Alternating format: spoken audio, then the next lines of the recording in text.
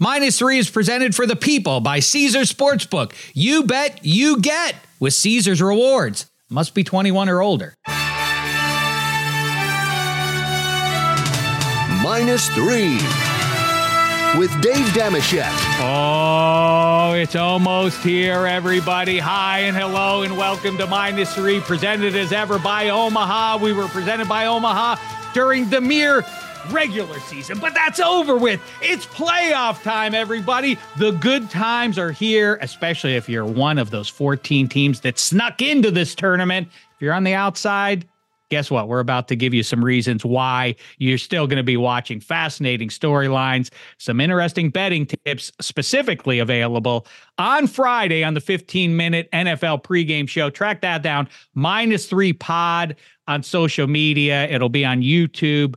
I would guess right around midnight, Thursday, Friday morning, right there, Eddie Spaghetti behind the glass. Look at him all dolled up in his Rags gear. All right, that's a choice he's decided to make. He doesn't have any Giants football to look at. Kevin Hench, high atop Hollywood, sorrowful because his guy, Bill Belichick, and the New England Patriots are no more. Let's start with that, Kevin Hench. How you doing on an all-time stretch for big-time head coaches? If you haven't heard, Pete Carroll, gone from Seattle. Nick Saban, gone from Bama. And now Bill Belichick.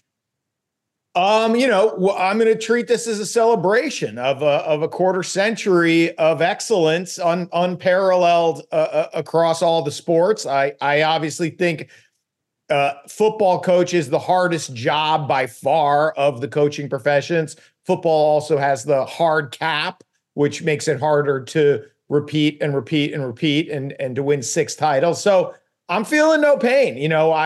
I'm like Dr. Seuss said, don't be sad that it's over, be happy that it happened. And that's the headspace I'm in. And the fact is, I think it's pretty clear to our listeners that we don't do any preparation for this podcast. No. And so it's nice when it writes itself, because you'll be surprised that I have a few thoughts on Bill Belichick. I want to hear more about those, but will. Yes, I know. And, listen, I can't wait to dig in on these wild card games and the possibilities on the other side of these wild card results and the matchups that they could provide for the divisional round. I've said it before. Hey, all lower seeds, just get out of the way this year because the high seeds are where it's at. Let's have the true heavyweights wage war in the divisional round and beyond and settle some hash here for real. Although I think I should put an asterisk there and amend that. I wouldn't mind seeing the events in Western New York go a certain way. I know most people have decided that there's no chance that my favorite team, the Pittsburgh Steelers, will beat those Bills, but we're going to get you right for all these games.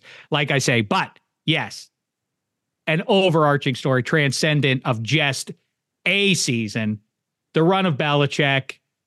People will do this for the next week or 3. I do think the Nick Saban one is a little clear because anytime something like this happens, you have to have the debate. Where does he rank?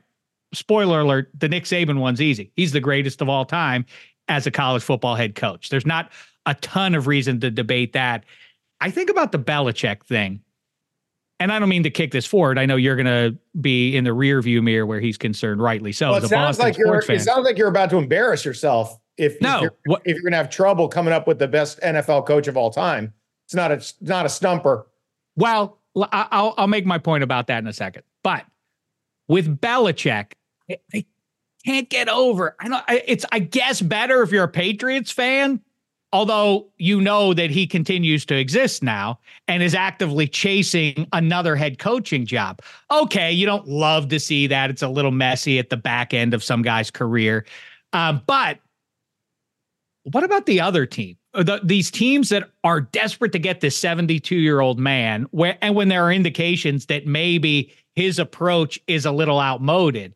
But beyond all that, just the idea that he says, I'll always be a Patriot. Well, then why would you want him? I sincerely mean this 2-3 years later, whatever it's been. What are the Buccaneers? Well, if you're a Buccaneers fan, aren't you embarrassed that Tom Brady used you to chase one more Super Bowl, got it, and then immediately went on and put on the red coat of the Patriots and said, I'm a Patriot for life. Like, you still did that Buccaneers thing, and now Belichick is going to go chase one for somebody else. Why would you want him?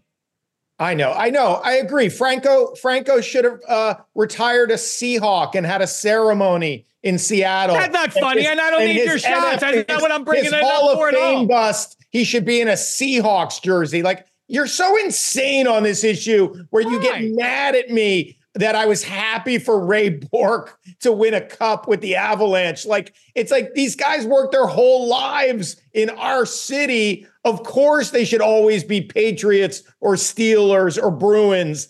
This is your most insane. But they're not. But they're not, though. I have eyes. My eyes are ingesting the information. And Tom Brady was wearing a Buccaneers uniform when he won that Super Bowl, and when he was drunk getting off that boat and almost threw the Lombardi into the ocean. What are you talking about? Is that like it? He's not always a Patriot. You're not a 5-year-old child. You see the reality. What are you talking about? He's not always a Patriot. Mike Tomlin, coaches 2 seasons in Carolina. He's not always the Steeler? No, he's not, because he did 2 years somewhere else. All right. If you don't find that compelling stuff, I think it's a fascinating subject in the age of free agency that we've all just kind of accepted that that's the case. But you don't think that it's cool that Larry Bird played for the Celtics and only for the Celtics? You don't like that Yaz did for the Red Sox and no one else? That adds to his luster if you're a Boston sports fan. Or at least I would think so. I know that that's meaningful that Mean Joe Green only wore black and gold, and Terry Bradshaw and Mario Lemieux and Sidney Crosby and all the rest of them. So, yes, of course it matters.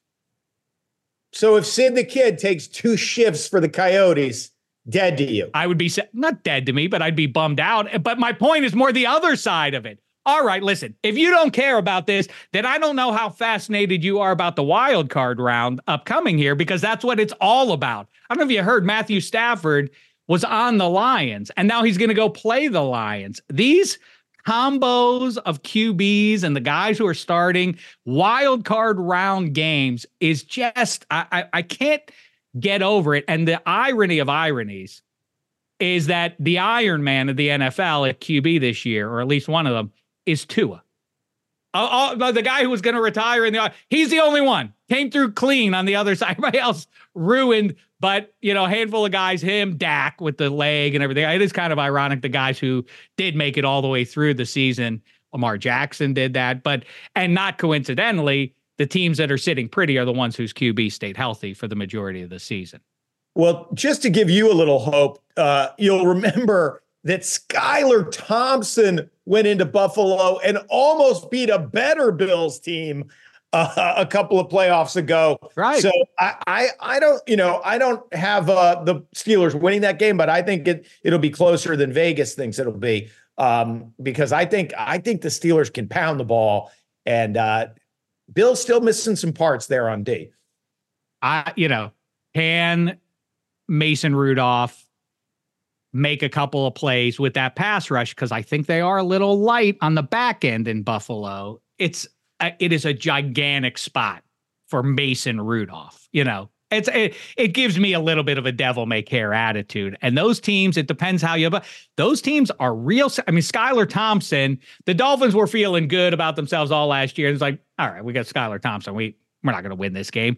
And so they played free and loose. And I think that's a legit thing that we're kind of, the Cowboys feel like, wow, they're so good at home. And they don't, what if they do struggle in this one? If they're feeling the pressure of postseason, there is no tomorrow, and it isn't going the way most scripts when they're playing in Big D go, then they're going to feel more pressure. Let me squeeze in a quick break here. Let me ask you a question, Eddie Spaghetti. Why should you bet with Caesars Sportsbook?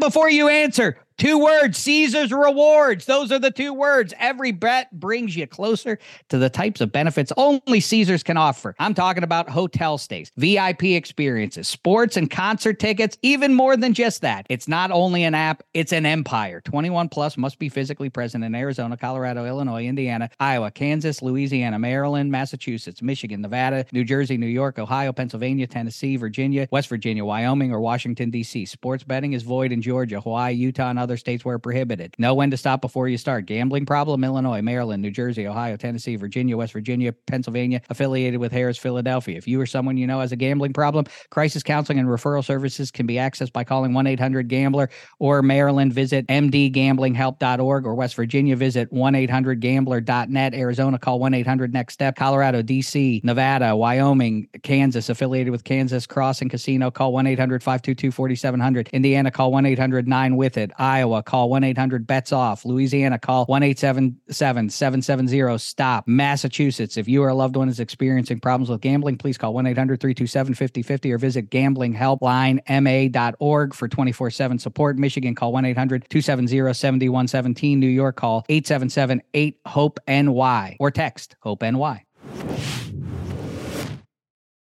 This podcast is proud to be supported by Jets Pizza, the #1 pick in Detroit-style pizza. Why? It's simple. Jets is better. With the thickest, crispiest, cheesiest Detroit-style pizza in the country, there's no competition. Right now, get $5 off any 8-corner pizza with code 8SAVE. That's the number 8, SAVE. Go to jetspizza.com to learn more and find a location near you. Again, try Jet's signature 8-corner pizza and get $5 off with code 8SAVE. That's the number 8, SAVE. Jet's Pizza. Better because it has to be. Hi, it's Mike Greenberg letting you know ESPN Bet is ready to take you through all the biggest sports moments this spring. The official sportsbook of ESPN has exclusive offers and markets from Scott Van Pelt, Stephen A. Smith, and me, plus many more. From the playoff intensity to finally getting out to the ballpark, there's no better time for sports fans. Sign up today. New users get a bet reset up to $1,000 in bonus bets if your first bet doesn't win. Download ESPN Bet today. What a play. Must be 21 plus and present in select states. Gambling problem? Call 1-800-GAMBLER. Terms and conditions apply. See app for details. Anyway, I want to talk about Belichick a little bit more. First of all, a little retrospective. Favorite play? Is there a defining play beyond the tuck rule? I think my favorite Belichick sequence is the unbalanced line against the Ravens when they came back twice from 2 14-point deficits. And so they run the crazy formation out there. They get 16 yards the first time they do it. Then they get 11 yards on the second play. Harbaugh is melting down. Then they get 16 yards the third time and 15 more yards for the Harbaugh unsportsmanlike. That the coaching excellence making the lesser coach break. He basically broke Harbaugh with a series of plays that the NFL went, yeah, you're allowed to do all that. And Harbaugh, that was probably my favorite coaching sequence, but I'm glad you asked because I have a few others. Great. I think we should do a whole category. In fact, let's call this a special edition of Goat and Goat this week, examining the full spectrum of greatness and awfulness in the world of sports this past week. Okay. So my good goat this week is the greatest of all time, Bill Belichick. You just said it was Nick Saban, I thought. He's the great. You said that. Oh, right. I'm sorry. Nick Saban's the greatest minor league coach of all time. Fine. I'll give that to you. Like Bill Belichick coached professionals. Saban did too, not quite as well. So you sure it's not Joe Gibbs, by the way? Belichick is 3 non-Hall of Fame QBs, 3 Lombardis. Pretty good. Far and away, not just the greatest football coach of all time, but the greatest coach in any organized sport. Now, some people might say John Wooden, but unlike Belichick, I think we all know the Wizard of Westwood wasn't playing with a hard salary cap, if you know what I mean, right? I hear you. So I'm picking up what you're laying down. Okay. So Belichick, level playing field, salary cap, 6 Super Bowl titles. 8 Super Bowl titles if you start. Do you expect me to just allow you to say that without any pushback? Level playing field? Yeah. What are you talking about? Did you not hear about some of the stuff? Oh, my God. Please. I mean, please. First of all, he's alive, so it's not like we have to genuflect to him. We're allowed to throw. Well, you know, I have no problem talking about people who just died. That's kind of my thing. That's true. It's too bad we can't reverse seats here. Okay. I mean, all right. You have to. I'm not wrong that this is asterisk forever. But I know this is your moment, and I don't want to sully it with my negativity. But don't shake your head like that doesn't exist. You're right. There are 2 asterisks. We'll talk about those Giants losses that were ruined by the referee. Okay. It should have been more. So starting with the first Giant Super Bowl as defensive coordinator, they're down 10-7 to John Elway's Broncos at the end of the first quarter. The Giants run off 26 points, starting with a George Martin sack of Elway in the end zone for a safety. And this is an important part of the Belichick story, which is he always was able to get pressure from those defensive ends in the 3-4. So, like, of course you're going to get pressure from Lawrence Taylor and Willie McGinnis. Those guys are animal. Those guys are beasts coming off the edge. But you're also getting pressure from Leonard Marshall and George Martin and later Richard Seymour, which is part of what made it so hard to move the ball against a Belichick defense. So in that when he gets his first Super Bowl ring as defensive coordinator, George Martin has the sack for safety. Leonard Marshall has 2 sacks. Then in the second, where he really made his bones against those Bills, the Bills are leading the Giants 12-3 midway through the second quarter of Super Bowl 25. They score 7 points for the rest of the game. Shaq, trivia question. I know you know the answer. How many points did they score the previous game? The Giants? No, how many points did the Bills score in the AFC Championship? 51-3. 51 points. So you're down 12-3 against a team coming off 51 points. They score 7 points for the rest of the game. As Lofton and Reed, the other signature part of the Belichick defense, everything in front of you. Contain. Make them make 15 plays in a row to score. They score 19 points. They lose. Now Belichick. And I have to interrupt you just for a little more history on that one. That's a 13-3 Giants team. It wasn't some, rando underdog getting hot at the right time. 7-point underdog. No, I'm not diminishing the greatness of the feat by Belichick and Parcells and that team. The second Super Bowl with Parcells and Belichick.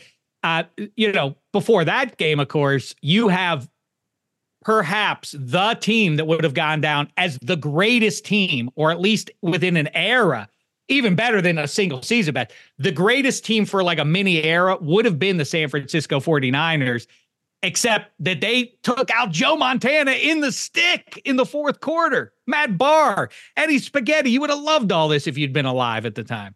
Incredible stuff. And by the way, if you don't want to hear a masshole talk about Bill Belichick, just fast forward 57 minutes, and I'm sure I'll be done talking about the greatest of all time. So then now we move on to the Patriot portion of his career. 14-point underdogs against the Rams. The other signature thing that Belichick, you and I have talked about this at Carpenter Community Charter, Sheck, where our kids matriculated. It's one thing to say, like, I'm going to try to take away the thing that they do best. How do you do it over and over again? How do you just go, I'm going to come up with a scheme that is going to make you do something else? So the greatest show on turf, we've seen what Kurt Warner and those receivers have done, and Marshall Faulk, and Torrey Holt's coming off another monster season where he's averaged over 10 yards per target. He gets 12 targets in that Super Bowl, 49 yards. 4 yards a target, 5 catches. Torrey Holt and Isaac Bruce are having the lumber laid to them by Otis Smith and Bucky Jones. And of course, Ty Law famously scoring as many touchdowns as Super Bowl MVP Tom Brady led the offense to. I think Ty Law should have been Ty Law, right? That's one thing we can amend. Ty Law's your MVP. And it had to come from the defense. But so that's another moment where we're learning about Belichick. It's like, what's he do? He takes away what you want to do. So Ricky Proehl has a nice game and Azakir Hakeem has a nice game, but Torrey Holt and Marshall Faulk do not have nice games. Super Bowl champion with the Patriots. Then, okay, you skipped. Okay, but you're going through history, and I just have to again put down something. And I'm not here to talk about the AFC title game. Sick as it will forever make me that one. The I think you could make a case, like if you want to be play that led to, the Tuck rule, obviously massive in Super Bowl history and all of that, as is the Scott Norwood make, because if the Bills win that, the Bills take on a different level of intimidation and profile in football history. And it knocks the Cowboys. It makes the Cowboys then, when they beat those Bills, look even better. And we hold that Dallas Cowboys team of the early 90s up as the greatest Super Bowl era team of the 20th century. But that's not the way the cookie crumbled. But start of the new millennium, or maybe the back end, whatever that was, the kick that Adam Vinatieri makes in the snow to force overtime against as a heavy underdog against the Raiders is the single greatest kick in football history, right? Sure, I mean, there's For no sure. I know that's a weird thing, greatest kick, but that was go back and watch that. That launches your entire dynasty, Patriots fan, that he made that kick in what looks like it's about a foot of snow. That was the Luke Skywalker Death Star. Like it couldn't have been any higher, and it couldn't have been any lower. Like the ball had to travel on exactly that trajectory to go through. So 2 years later, it didn't just impact on the surface. This is another coaching thing, right? So, what do head coaches do during the game?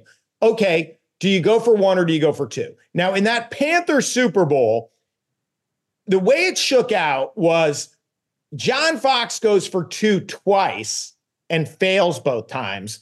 Belichick goes for two once and makes it. So if they had just kicked extra points, the Panthers would have had two more points and the Patriots would have had one less point, and they won by 3 points. This is the kind of thing that, like, when you look at Belichick's career, like over and over and over again, the thing the coach actually does, the thing the coach decides. And by the way, Patriots success rate on 2-point plays in the playoffs and the Super Bowl, and we'll get to the 28-3 in a second. That team is prepared. The greatest coach of all time has prepared this team for these contingencies. Again, gamesmanship. It's not cheating, but man, he was right on the edge of those 2-point plays that he's running against the Falcons, and people have poured over those things since and said, like, I don't know if you're allowed to do what the Patriots were doing to get those 2 points, but in the moment, there was zero question they were going to get them. You knew what was about to happen here, whichever side you were rooting for. So then we go to the third Super Bowl of the greatest coach of all time in any sport, and you're an idiot if you think otherwise. It's getting worse. The Eagles Super Bowl. Now, that game is famously ended by a Rodney Harrison interception. Like, why is Rodney Harrison on the Patriots? Because, as Rodney Harrison tells the story, he was wined and dined by lots of teams. And so the teams were like, hey, man, look at our practice facilities, a beautiful new state-of-the-art practice facility. Look at our new weight room. Hey, look at the rotunda where the players' commissary is. And then he met with Belichick, and he sat him down and goes, here's our plan to keep winning Super Bowls.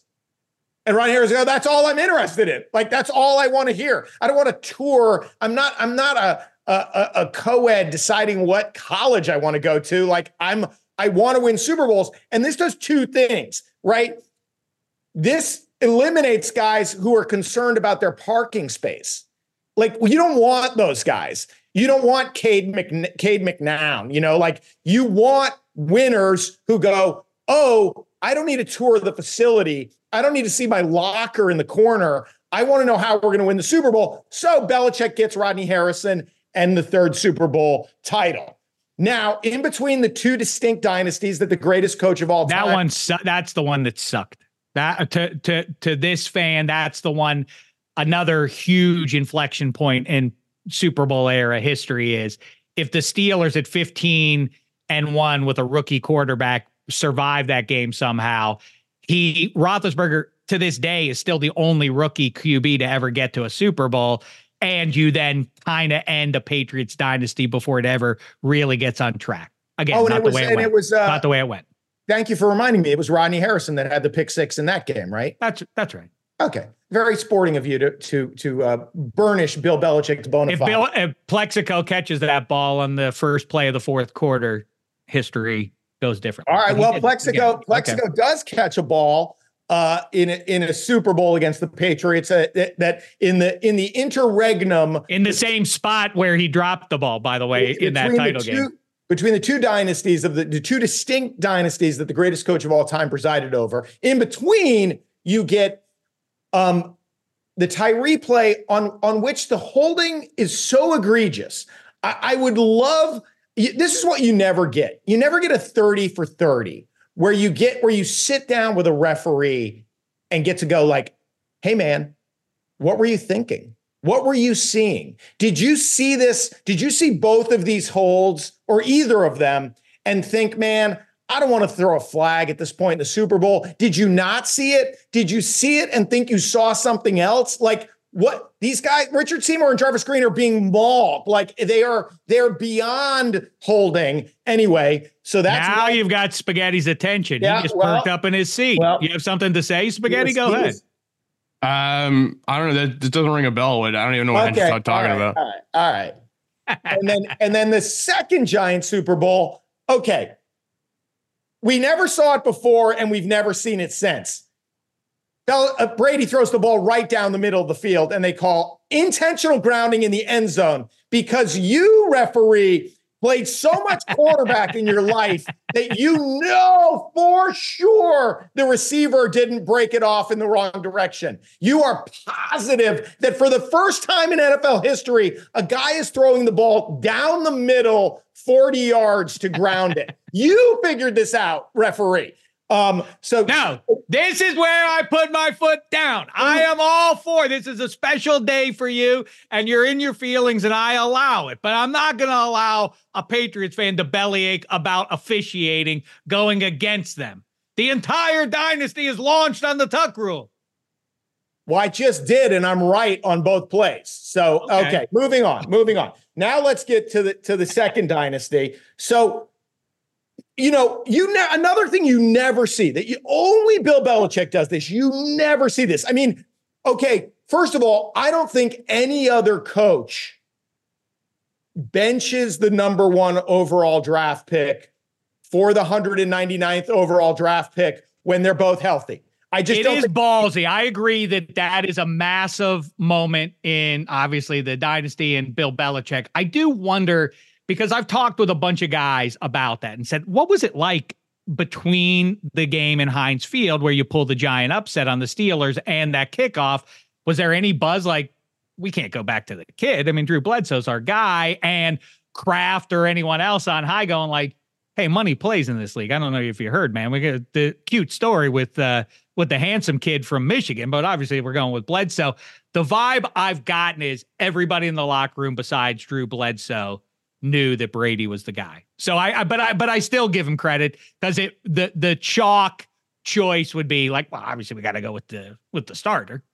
Yeah. So that decision, right, is NFL history, obviously, but he makes a decision in the Super Bowl against the Seahawks that, obviously at the end looms very large, but Kyle Arrington, who was a bit of a ball hawk, I think he had 7 picks one year, but he's just having a bad game at corner. He's getting whipped by Chris Matthews. And in the game, Bill Belichick decides, put in the undrafted free agent Malcolm Butler. Put him in. How often do you see a corner get benched in an NFL game? I think in this moment, we have a better chance to win with this guy than with the starter. What happens? Signature play of the dynasties. And by the way, that's what that would be my offering. The Vinatieri kick in the snow, positive play, not random, fluky, weird call, tuck rules. That's the most iconic. But yes, I would say that the Malcolm Butler play is right up there. It's probably in the top 3 greatest Super Bowl moments, Super Bowl plays, I think. And for the Patriots dynasty, it is the greatest moment, I would think, because I'm in the stadium in Arizona, sitting next to David Feeney, a diehard Patriots fan like you, and experiencing that sort of gut punch of like, it's going to happen again. In those few minutes, They score. Brady vanquishes the greatest defense of the generation. And wow, they're going to do it. He just drove him down the field and he throws that touchdown pass to Julian Edelman. They're going to beat the Seahawks. Remarkable. And then they run the wheel route to Marshawn Lynch. And now they're on the right side of the field. And then that crazy deep ball to Curse that he catches, and the exhale of sorrow from all the Patriots fans in that joint was like, it's going to happen again. We're going to lose that. Well, there's no chance to win. And then within real minutes, like 2 real minutes of time, Brady's hopping up and down like he's a 9-year-old kid, as is every Patriots fan in the world. I think that's your signature moment. And Richard Sherman is swearing. And I mean, there's no play in Super Bowl history where the win probability went from 99 in one direction to 99 in the other direction. So insane. But he's not done. That's number 4. So against the Falcons, 28-3, obviously, not just 28-3, but LeGarrette Blount has lost a fumble and been banished to the bench. You're the greatest of all time quarterback, has thrown a pick 6. Like, nothing is going your way. I like to try to get back into my head at certain moments, like, for instance, to make this about my team, when Minkah Fitzpatrick was laying on the field in Indianapolis a few weeks ago, that was the moment I declared, like, that's it. I'll hold out hope, but like that, there's no rallying from that. The moment where I knew the Patriots were done was when Bob Alford picks that ball off and is running down the sideline, and old man Brady tries in vain to catch him, and he instead just face plants on the turf. And it was like, oh, this is kind of sad. They're not just going to lose. They're going to get hammered by the Atlanta Falcons in those weird uniforms and everything. That's who they're going to lose to. Yuck. No, and Freeman and Coleman are going to run for 300 yards. Like, it's so bad. It was so bad that my mom and I had to leave the venue we were watching at to go to watch it in the privacy of my home. So, but lo and behold, what happens? So Dante Hightower gets the strip sack. Okay. You watch with your mom. Of course. Patriots Nation. But only your mom. Yeah. So we had to be, my mom and I had to be alone, as we were for the Seahawks Super Bowl victory too. I don't think there'd be many people I'd rather watch the Steelers Super Bowl with than Mo Damashek. I'm not making fun of you. I'm just glad that weirdness likes company or whatever. So Dante Hightower, number 1, first round draft pick, 25th pick overall, makes a huge play to swing the momentum, get the strip sack, resuscitate the Patriots with the paddles. Julian Edelman, the 7th round, 232nd pick, makes the miraculous catch. In between, James White, 4th round draft pick, I think he was 130th overall. He has 14 receptions, 3 touchdowns, and a pivotal 2-point conversion. And the Patriots and the greatest coach of all time complete the greatest comeback of all time. And James White should have been the MVP of that game. And side note. I agreed. And so I mentioned those draft picks as sort of set up to a later segment we'll be getting to, which is Bad Goat. Tease something that's coming about Mr. Belichick, something he's not so good at. Somebody did an outline for the show, Eddie. So anyway, so this is. I'm sure I've made 11 mistakes already because I'm doing this off the top of my head, and much like old man Belichick, thinking he's texting with Brian Daboll. When he's texting with Brian Flores, my brain's also going to mush, but it hadn't. I think so far it checks out your story. Okay. But it hadn't gone to mush yet when he gets them back to the Super Bowl with an incredible performance in Kansas City. Again, taking away the thing you want to do. Tyreek Hill has 1 catch in that AFC title game that the Patriots win 37-31. So he goes up against the Rams. And it's a pretty terrible game. Probably, Super Bowl 5 would be close, but at least Super Bowl 5 was a good game. I mean, a competitive game. Broncos, Falcons, rates is one of the worst ever. It's a terrible Super Bowl, but when it looked like Goff might actually pull off winning the worst Super Bowl of all time, Belichick dialed up the zero blitz. Stephon Gilmore gets the game sealing pick. As the Belichick probably the signature defensive game, because that Rams offense was no joke either. No, they tried. In fact, I remember talking with Dan Orlovsky after that one and saying, like, I'm no X and O guy, but like that Belichick was trading directly on, I guess that was Brian Flores too, on the on McVay is telling Jared Goff, here's the play, here's what we're going to do. And at the 15-second mark, he goes out of his ear, and now Goff is left to his own, and now they're running play action. And he kept doing the thing of showing one thing at the line of scrimmage, but then Goff would go play action. When he would pick his head back up, things were different, and he kept getting confused by it. He kind of shamed a pro football quarterback in that big spot. Yeah. That was a signature great X and O and of a high end offense. And the last of so many incredible coaching performances in the game. So those are the 6 Super Bowls plus 2 with the Giants. Greatest coach of all time. Real quick honorable mention to 3 playoff games. I mentioned the Ravens unbalanced line thing against Harbaugh. Incredible coaching. I mentioned the taking away Tyreek Hill in the AFC Championship game when the Chiefs, I think, were better than the Patriots. And then another one that comes to mind, Peyton Manning in New England in the AFC Championship game. Marvin Harrison has 3 catches for 19 yards and a lost fumble. Ty Law has 3 interceptions. Well, you just played a Hall of Fame receiver to a draw on catches. So Belichick it's not close. It's certainly not a stumper as you embarrass yourself, Damashek. I'm just trying to play devil's Damashek for the conversation. But also, Saban tried to coach in the big leagues and couldn't cut it. So he went back to the minors and dominated. Good for you. You have all the best players, and and there's no salary cap. I mean, you're 3 deep at every position, and Belichick's doing it with Julian Edelman and Matthew Slater. Listen, it's remarkable stuff, and the paradoxes of the Patriots run here, the 20 years, dynasty, 2 dynasties, or whatever.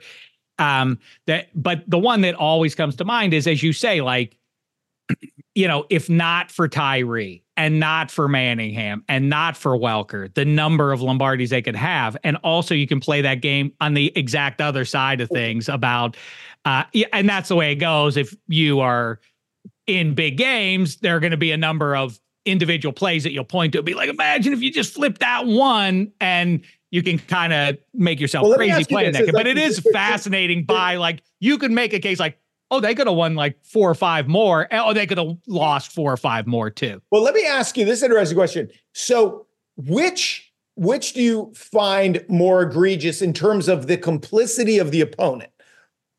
Kyle Shanahan calling pass plays when all the Falcons had to do was run 3 plays into the line and send Matt Bryant out to put the game away, or Russell Wilson to Malcolm Butler? Which of those 2 decisions do you think is less excusable? Boy, I've talked with smart people about the throw on 2nd down from Russell Wilson and who ultimately is responsible for all of that. I guess that one's worse because what am I going to say? I was about to say the Falcons. The Seahawks are on the cusp in terms of history. Like, keep in mind, they score a touchdown there. Not only do they dent the Patriots' legacy, but they burnish their own. They're a mini dynasty. They won back-to-back, and we consider them very differently. And Cliff Averill told me a fascinating story about that game so jarred the mainstays of the Seahawks that they bailed on Pete Carroll from that moment forward, that they were just like, this ain't the scene. We were on the cusp of something not just special, but historic, and now it's all flushed down the drain because of that. It's funny. I don't know what's worse. I mean, they're both terrible. You talk about the 15 seconds with Belichick and like the clock, the microphone going out, and now you're on your own, rookie. This idea that play goes through Pete Carroll's headset. We've talked about this with Tomlin, with all these guys. Like, the way that clock is moving, the head coach can't really go like, whoa, no.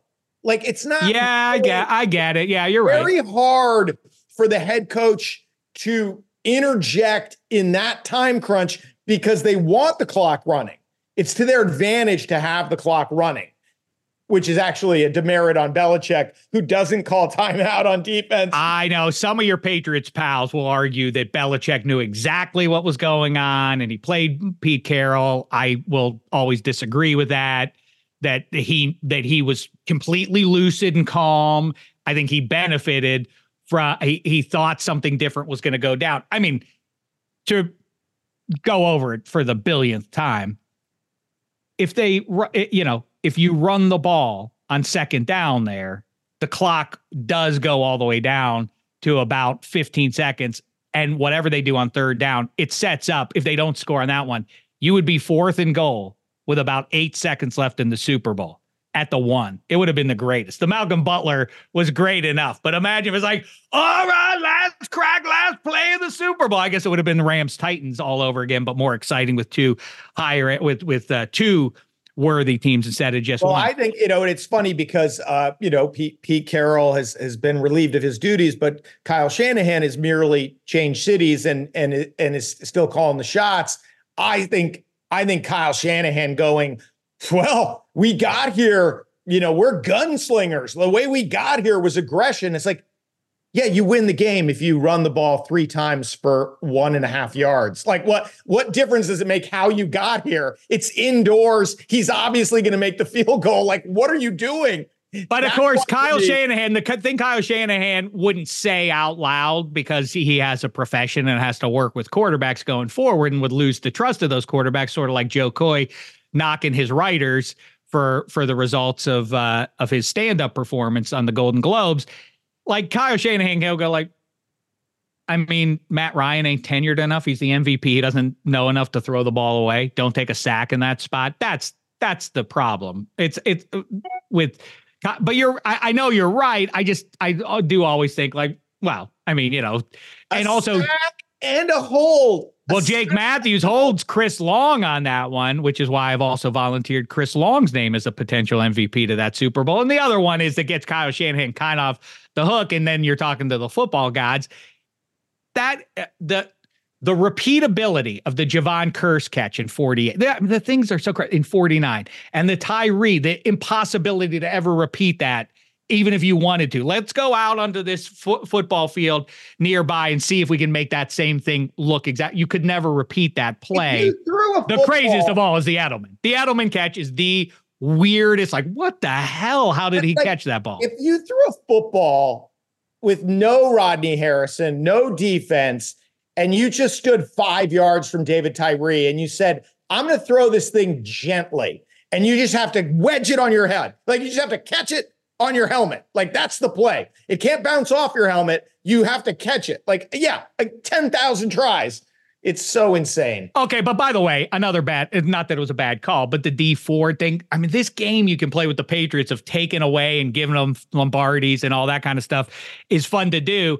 Real quick, Eddie Spaghetti, jump in with any you have. Let's just go lightning round here. Besides Tom Brady, greatest player of the dynasty's run.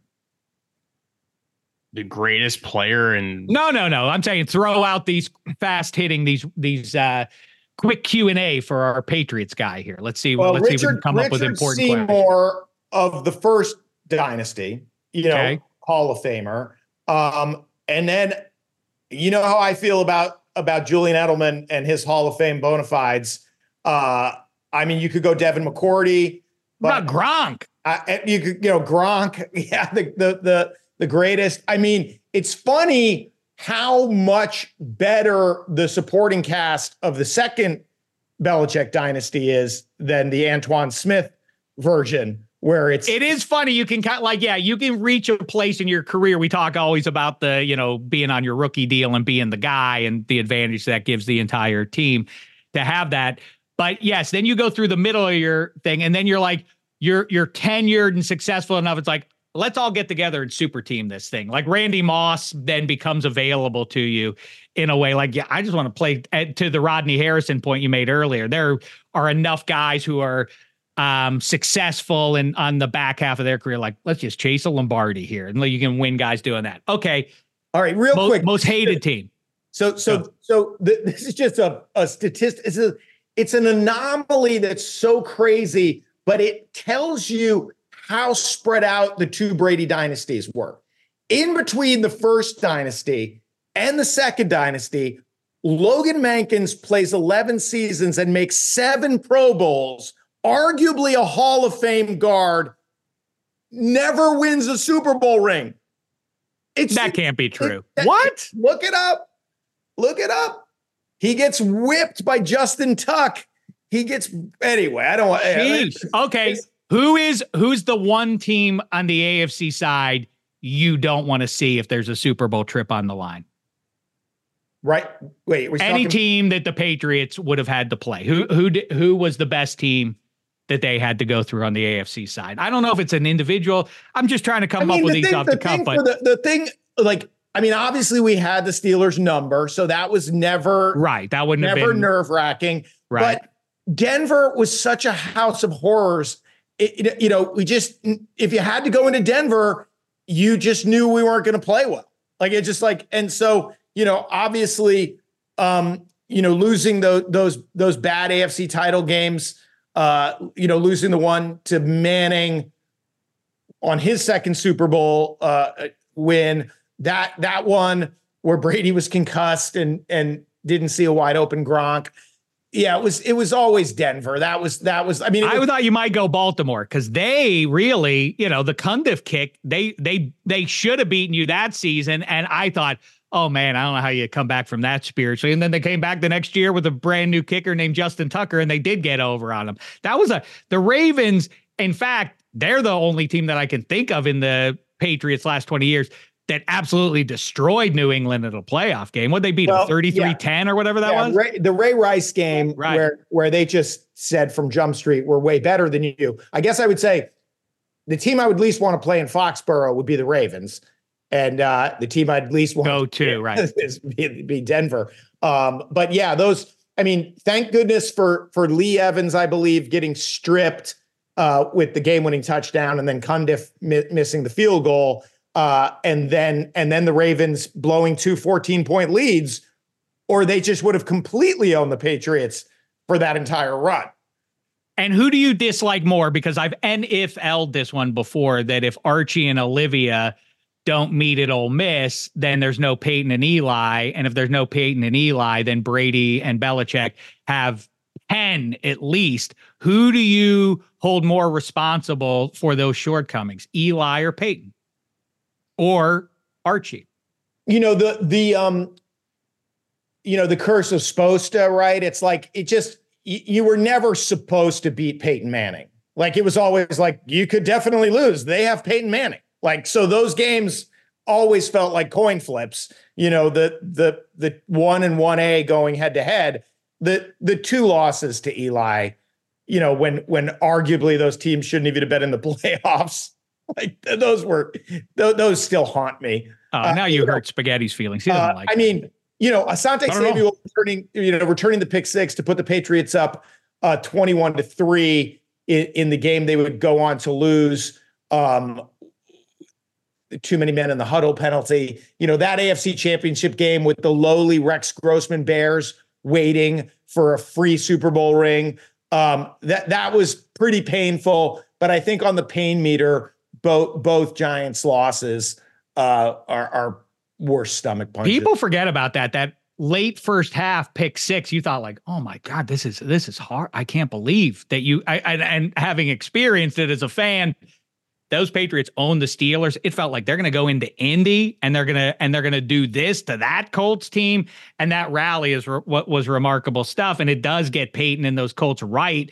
And in fact, Peyton ends up evening up with Belichick in career postseason. By the time it's all said and done, in fact, Peyton might have won out by a game. I think they wind up 500 Belichick v Peyton in all those games. It's an interesting question. You see this, you see it a lot, in contested deep balls where you see the replay and you're like, oh my God, that guy didn't hit the ball. He should have caught it. You see the replay where you're like, oh, that hit him right in the basket. And he, in the heat of the moment, running as fast as you can, guy.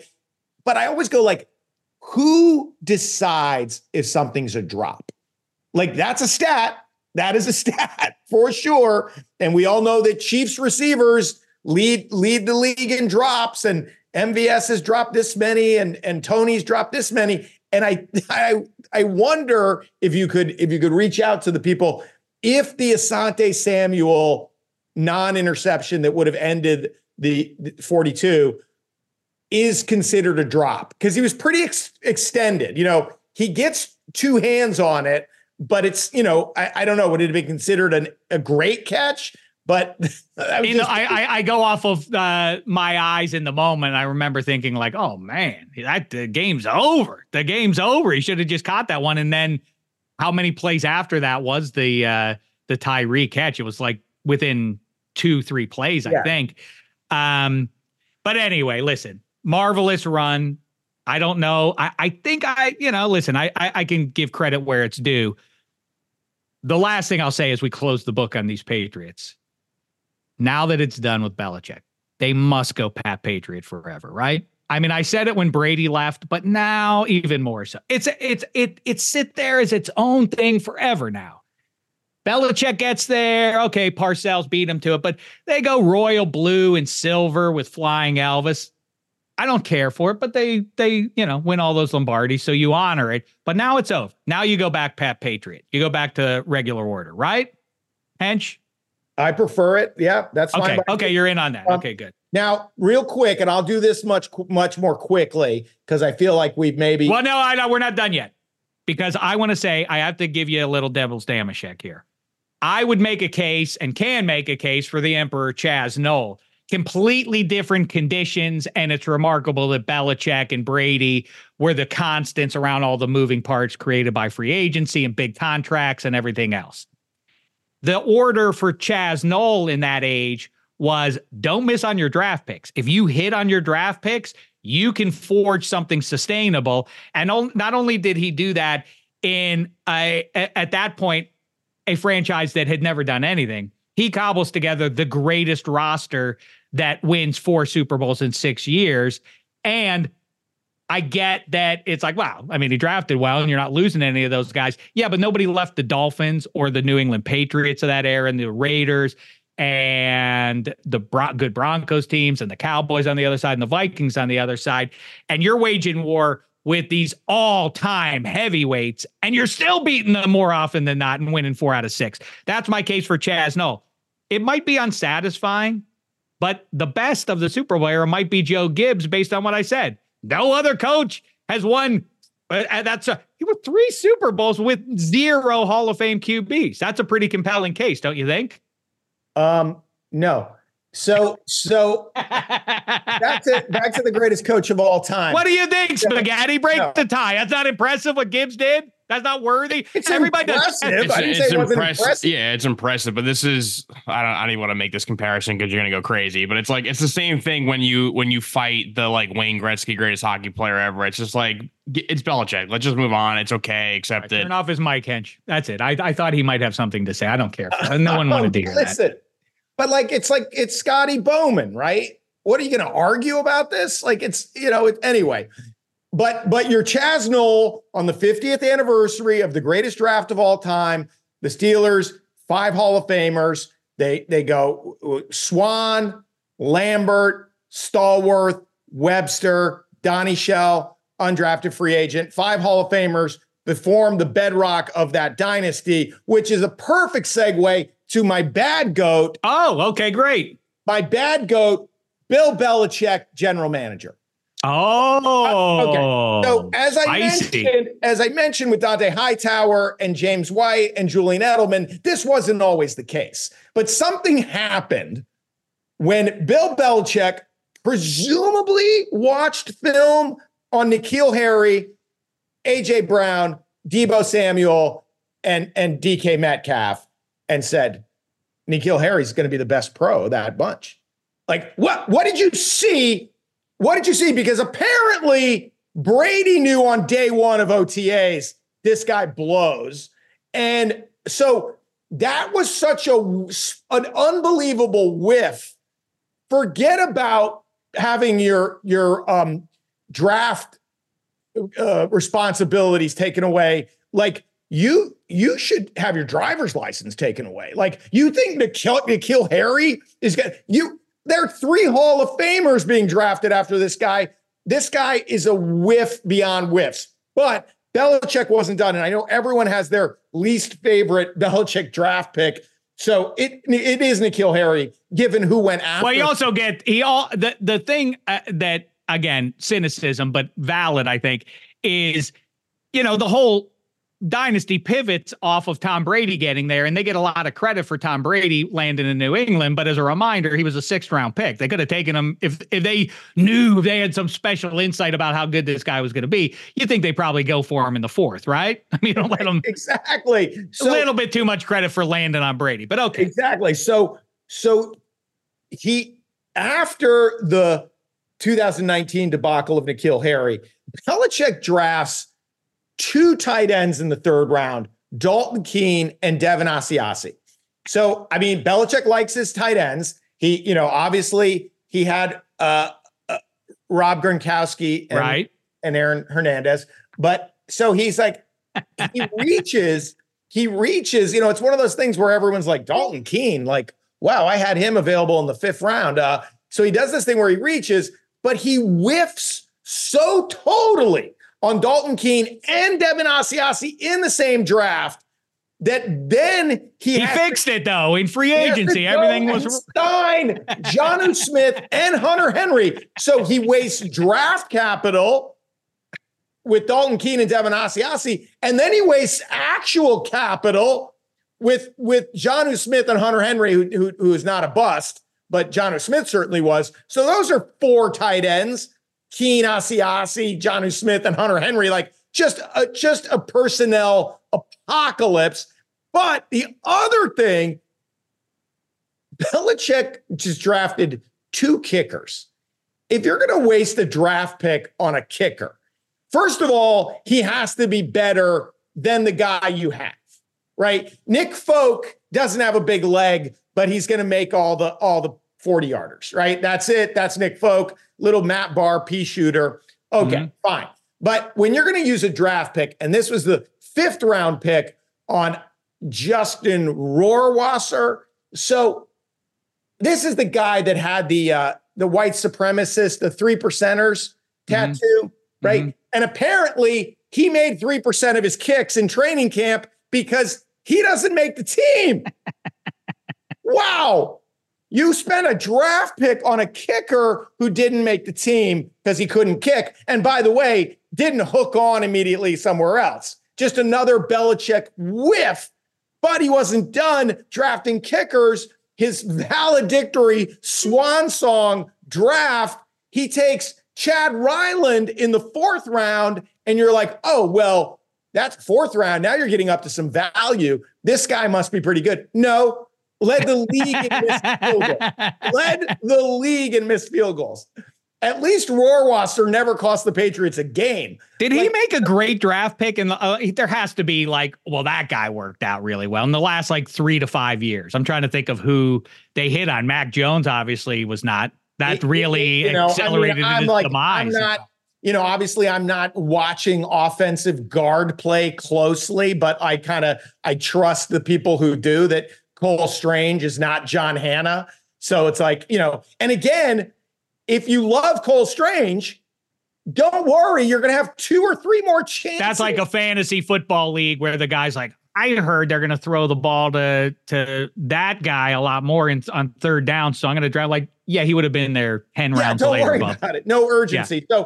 So the reason the Patriots are 4-13 and Bill Belichick's no longer their coach is because Bill Belichick, the GM, just left the roster bereft of talent. And so, the good goat and the bad goat are forever paired. But had Belichick still been drafting well, there wouldn't be this chasm between the Brady era and the non-Brady era. You would have had some 10-7s because I think he still does put a good defense out on the field. And I think if, whether it's the Chargers or the Cowboys, whoever decides they want to saddle up with the old man is going to have a good defensive coach. And I don't think anyone's going to let him buy the groceries.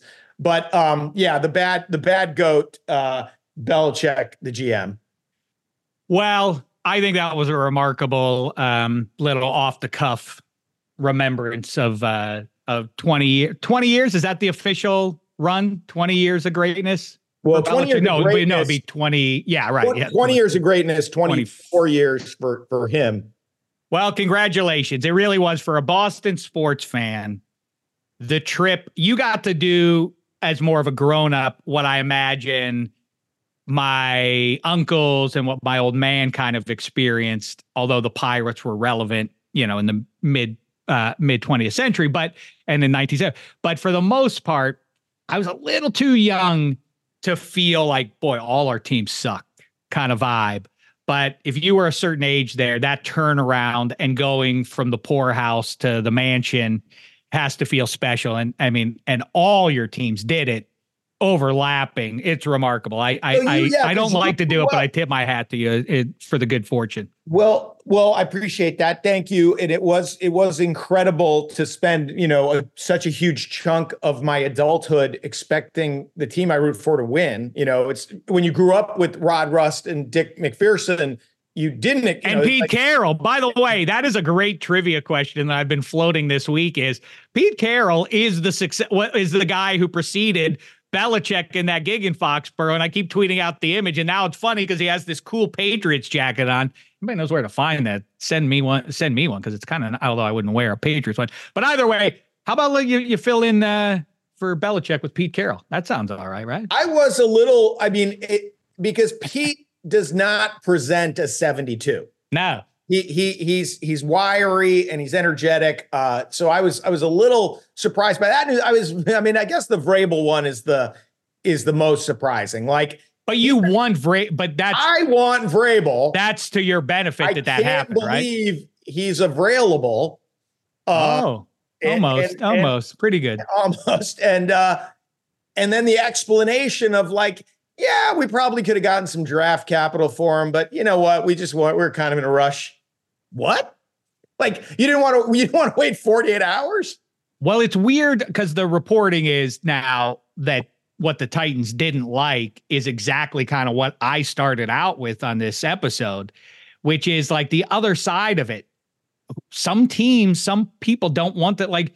Oh, you're a Patriot for life, are you, Mike Vrabel? Then go deal with the Patriots. You're the head coach of another NFL football team. I don't think they liked him going up there during the season and throwing that red coat on and talking about how he's a Patriot for life. That rubs some people the wrong way, unless you're really pathetic and desperate. And so I am sitting in a chair of luxury of not worrying about that. What is in my head with my football team is this, as we transition.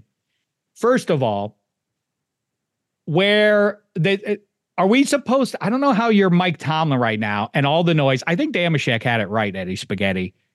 I don't think the Steelers were ever thinking about firing Tomlin. I think the rumors that he might leave, those feel at least semi-credible. But now, as it turns out, as I also predicted, or at least gave some room to be true, is maybe it's just Jay Glazer and his big media pals or through the agent trying to spread the good word.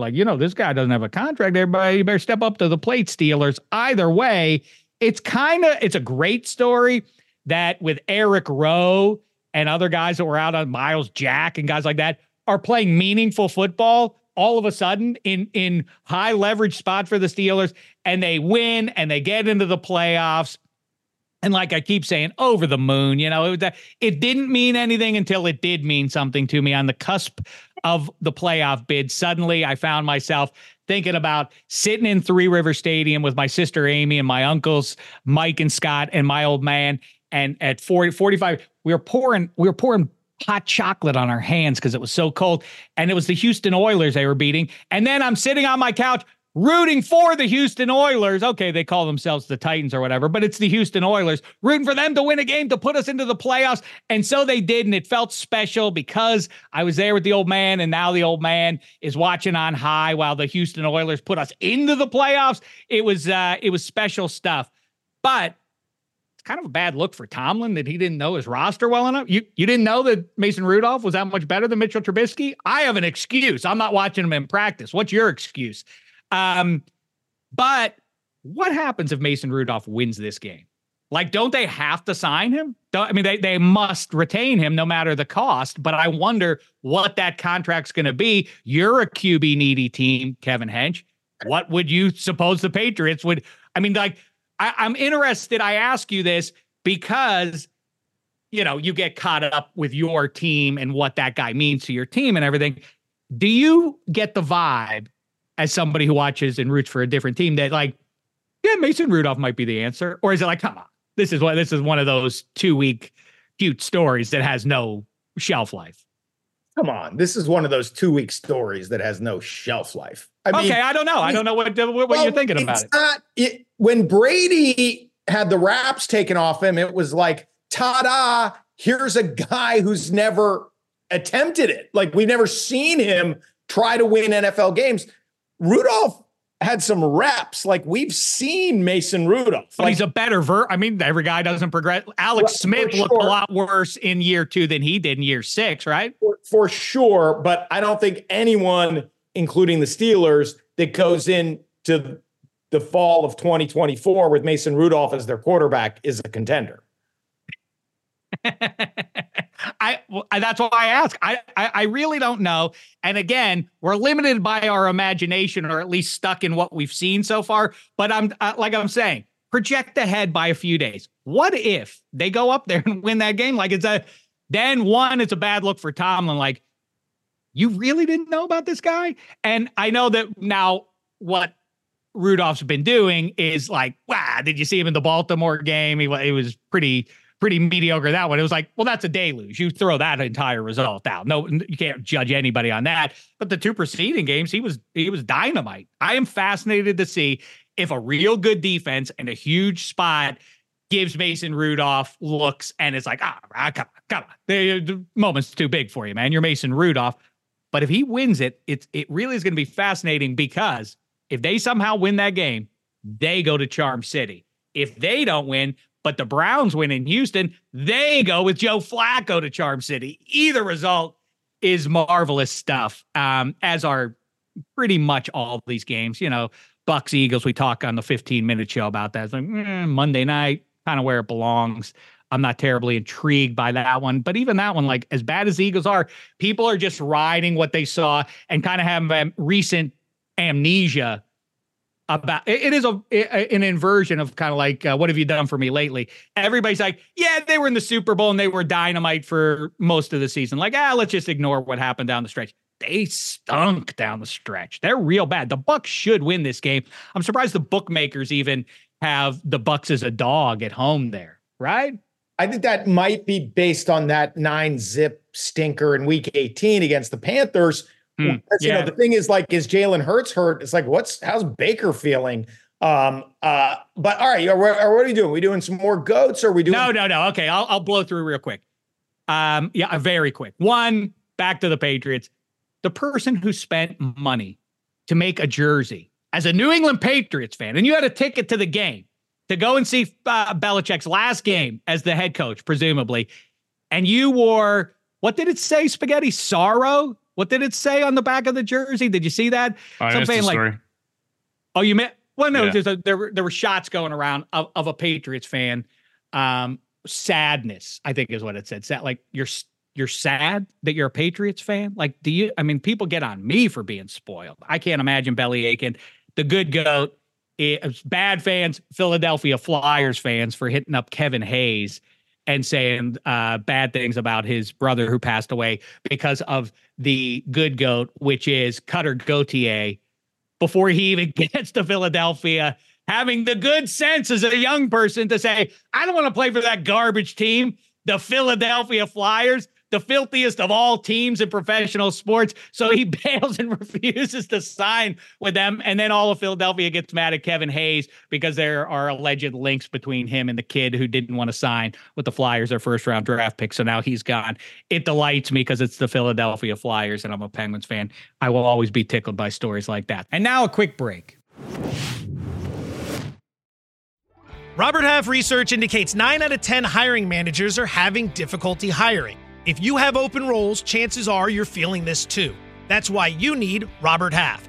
Our specialized recruiting professionals engage with our proprietary AI to connect businesses of all sizes with highly skilled talent in finance and accounting, technology, marketing and creative, legal, and administrative and customer support. At Robert Half, we know talent. Visit roberthalf.com today.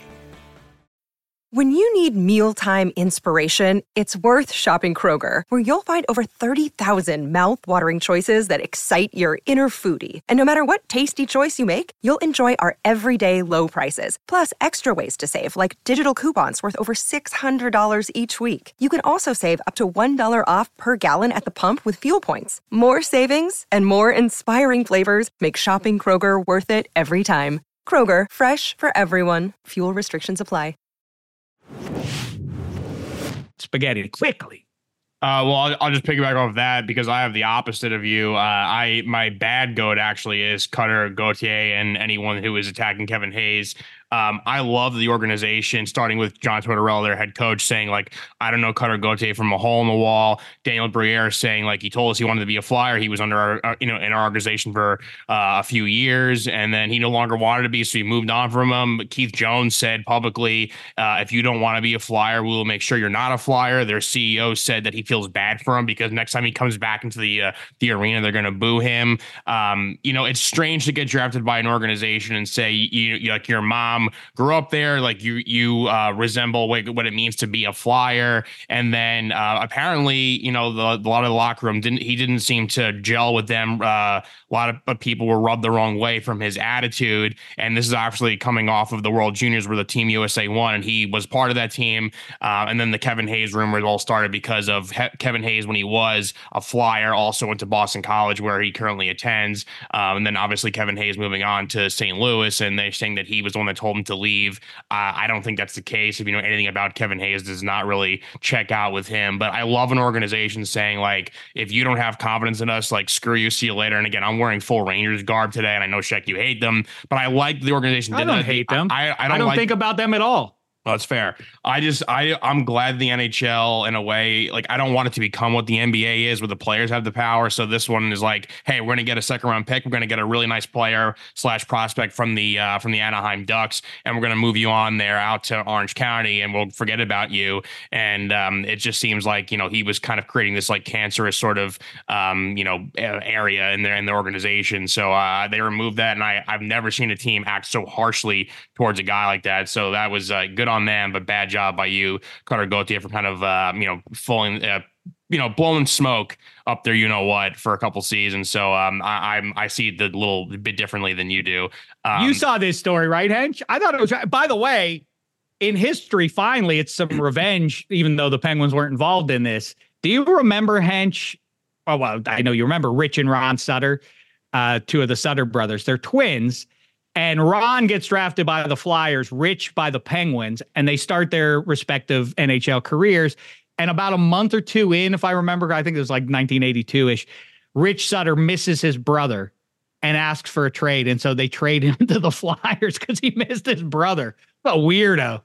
You deserve it, Flyers. I don't know, like, if we have the capability of like actually measuring when listenership drops off, because I want to see if more people dropped off after I had been talking for 40 minutes about Bill Belichick, or after you guys were talking for 40 seconds about the Flyers. I got news for you, Hench.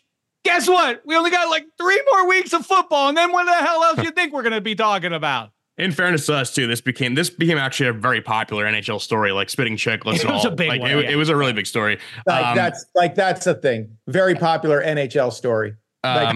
Yeah, I guess there's a little asterisk on that. All right, I'll bring it back to football, the America sport. And actually, this pod went perfectly because Hench talking about Bill Belichick for 40 minutes is exactly why I wanted to get into my actual good go for this week. The week started off where, a couple of coaches were fired, knowing that was really a shock. And then Mike Vrabel happened. And we thought, oh, wow, like the Titans are full blown morons. Mike Vrabel is a great coach and squeezing the most out of them. And then we get Pete Carroll. And you're like, oh, wow, Pete Carroll, off the top of my head, probably at worst top 2015 head coach because of what he done in both college and the pro ranks.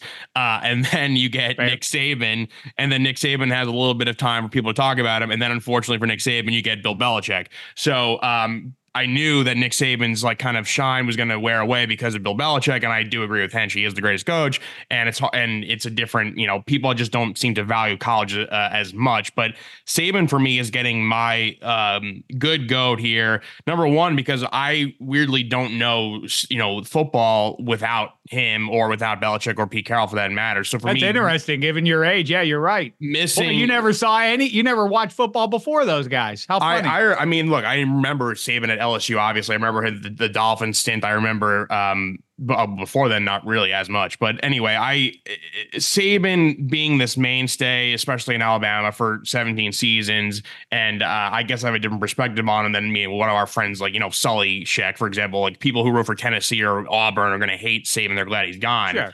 But for me, being a fan of a non-SEC school, just like it was like an accomplishment to beat Alabama. It was an accomplishment to outcoach Nick Saban. I mean, for a guy that has literally, he sends more people in the first round of the NFL draft than he has losses, like 44 first rounders, 29 losses. Like in his 4 years, if you play for him for 4 years, you have at least one national title in a 17-year stretch. Like it is just unmatched. And yes, recruiting for him obviously came easy, but it also came easy for other schools. Like it wasn't like there was no Georgias, there were no Ohio States. There were other schools that were doing that. He was just better than you at it. I think outcoached you at it. It's sort of like, why is Ali the greatest of all time? Because he was fighting Frazier and George Foreman and Norton and so on. Saban, you got like the point I make about Chaz Noll all the time. He was beating Tom Landry's Cowboys in multiple Super Bowls and the Raiders and all the rest of them. Saban was doing it in the SEC. He ruled the SEC, the understood perennial best conference in football. It is remarkable. And the thing I think, hold on, because it's just so much to process here. I have so many questions for you guys because you follow college football more closely than I do. So first question is, when you have lots more first round draft picks, you lose fewer games. Is that how that math works? Like if you have a team full of first round draft picks in the NFL, you lose fewer games. No. Like I know, but think about who players at every position, you win the championship. The second thing I would say is like, yes, people care less about college football than the NFL in the same way that they care less about high school football than college football, and they care less about Pop Warner than high school football. Like, who cares? It's like, if we did a podcast about AAA baseball, it would be insane. Like, there's the big leagues where Belichick coached, and there's the minor leagues where Saban dominated with all his first round NFL draft picks. So it's like, you go out for recess, you go, hey guys, let's play touch football. We get the first 10 picks, and then we'll see who wins.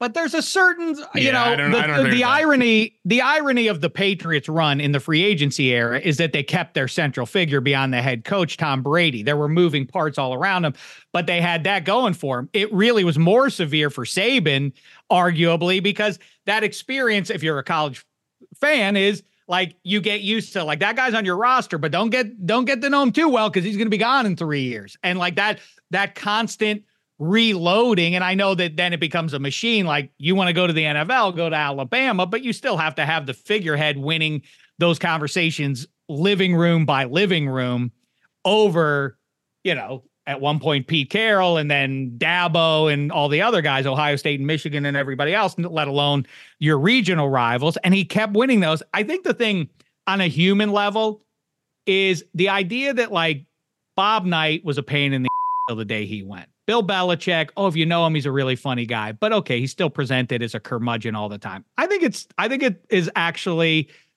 kind of cool that in the middle of his dynasty, Nick Saban had enough sense to realize, like, I don't have to be this big a pain in the all the time. And he started to have a sense of humor and do commercials and seem like a relatively fun guy. Good for him. Everybody, all you pain in the butt coaches, cut the crap out. You don't have to be a one-dimensional soul who's a jerk all the time. I thought that was a nice thing about Saban down the stretch of his run there at Bama. I'll give you that. I agree. Okay. And the final thing I'll say too, and again, not to, poo-poo Belichick's career, but when the Brady-Belichick split happened, the aura and the being afraid of the Belichick thing sort of went away in a sense where I'm not as like, oh, it doesn't jar me as much. Like if Belichick not in New England anymore, like he's going to move on to another team, I guess. And he'll be, a figurehead there, if not head coach.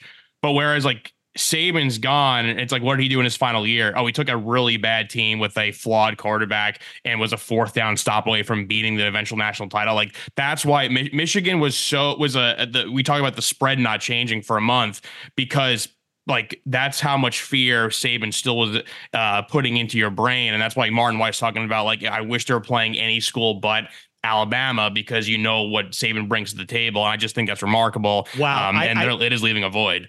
I agree. And that's my last thought for the episode is I do think that went away a little bit over the last 5, maybe even 10 years. But there was a stretch, and it was a decade long at least, where if you were a really good team or a fan of one of those teams in the NFL, it was like, we got to play the Patriots. You could feel that mystique from the other sideline coming through. Like you could see coaches and players making mistakes because of how badly they feared Belichick mystique. I think that's a great way to go out here. So let's do that. Great stuff by you, Kevin Hench. We appreciate all the memories from a Patriots fan point of view. We're going all NFL this weekend with our best bets. Be on the lookout. It'll be out in a matter of minutes, or maybe is already out, depending on when you're listening to us. A 15-minute NFL pregame, getting you right for all 6 of those wild card games. Deep dive on each of those. Look at that on YouTube. Give us a comment. Give us a like. Retweet all the rest of it on Twitter. Yes, Kevin Hench. Okay, so my picks. I'll get real quick. Okay, I like the Chiefs to cover against a really decimated Dolphins team. Don't give them all. Give your 2 favorites. How about my 2 favorites is Chiefs to beat the Dolphins and cover, Cowboys to beat the Packers and cover, and then spoiler alert, because I'm going non-chalk, Cowboys over the Chiefs in the Super Bowl. I love it. I love you being bold, but I have now for 6 or 8 years kept saying it's the most rotten thing to keep pointing out. It's so unsatisfying. But if you have a bye, you have I don't have no math, but you have a way better chance. Let's put it that way of getting to the Super Bowl. And the Ravens and Niners, unlike the Tennessee Titans, who were just in a bum division and things broke their way a couple of years ago, you can tell Baltimore and San Francisco are the 2 best teams in their respective conferences. They get to play 1 less game than the other teams that have to vanquish them. I'll take those 2 teams. I know it's the lamest thing in the world, but I think I keep pointing to that. I'll look at the teams with the byes. Those are the ones that get to the Super Bowl. I have to stand with it now. If the Ravens have to play the Browns in their first playoff game, they may play 2 fewer games than other teams in that conference. Dave Rabel might. Wait on. I tried to. Is it premature to pick the Browns against the Ravens? Go ahead, do it now because we'll have the date on it now. January 11th, middle of the day. Kevin Hench announces that the Cleveland Browns are going to beat the Baltimore Purples, which would be talk about some justice, some revenge. All right. Eddie Spaghetti gives you his Super Bowl pick. I'm not even going to share it here because I want you to keep that appetite whet. And I hope it's nice and snowy wet in Buffalo. Not windy, though. I don't want any jive. Enjoy the playoff. The worse it is, the better for you. The worse it is. Like that Thunder and more Thunder backfield, those running backs, guys bounce off Warren. It's weird how, because he's not huge, but he's like Christian Okoye, the way guys bounce off of him. And so I think he's got a lot of Maurice Jones-Drew to his game. He's short, but is compact in a bowling ball. So you should want wind and slush. Snow is good.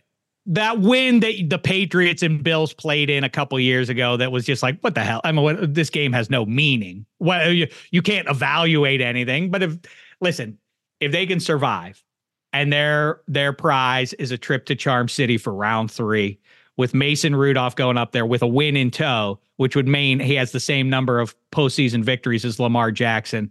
Oh, it would be delicious. And I don't think that just would be true for Steelers and Ravens fans either. I think Football America would go gaga for that. But we have the wild card to focus on. And I'll say it one last time. These are the good times. If you're belly aching about your team and you're in the playoffs, pipe down. We have to focus on important matters here. I'm wearing from my forever pal, Dick Banks, the shirt that he gave me once. It's made of terrible towels. Come on, do it for Cope. Do it for the old man. Here we go, Steelers. Here we go. Good luck to your team this weekend. I hope they win unless they're playing my team. We'll talk to you on the other side of the weekend. Oh, I'm on Trendy with Toby Mergler this week. Make sure you're checking that out. He had some really good stuff, Hench. You'll really enjoy his breakdown of refereeing and his ideas to fix it on the latest Trendy. Spaghetti and Jen Piacenti doing Waiver Wired. We had Martin Weiss, Sarah Tiana, and I did to review Michigan and get into some of that Joe Coy stuff. Really fun episode on Extra Points. Check out all the great shows on the Extra Points Network. And now we'll talk to you on the other side of the weekend. Until then, it's been a thin slice of heaven.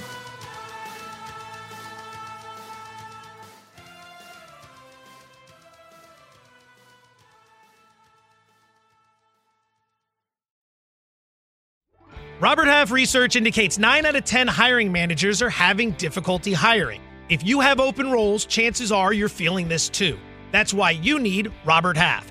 Our specialized recruiting professionals engage with our proprietary AI to connect businesses of all sizes with highly skilled talent in finance and accounting, technology, marketing and creative, legal, and administrative and customer support. At Robert Half, we know talent. Visit roberthalf.com today.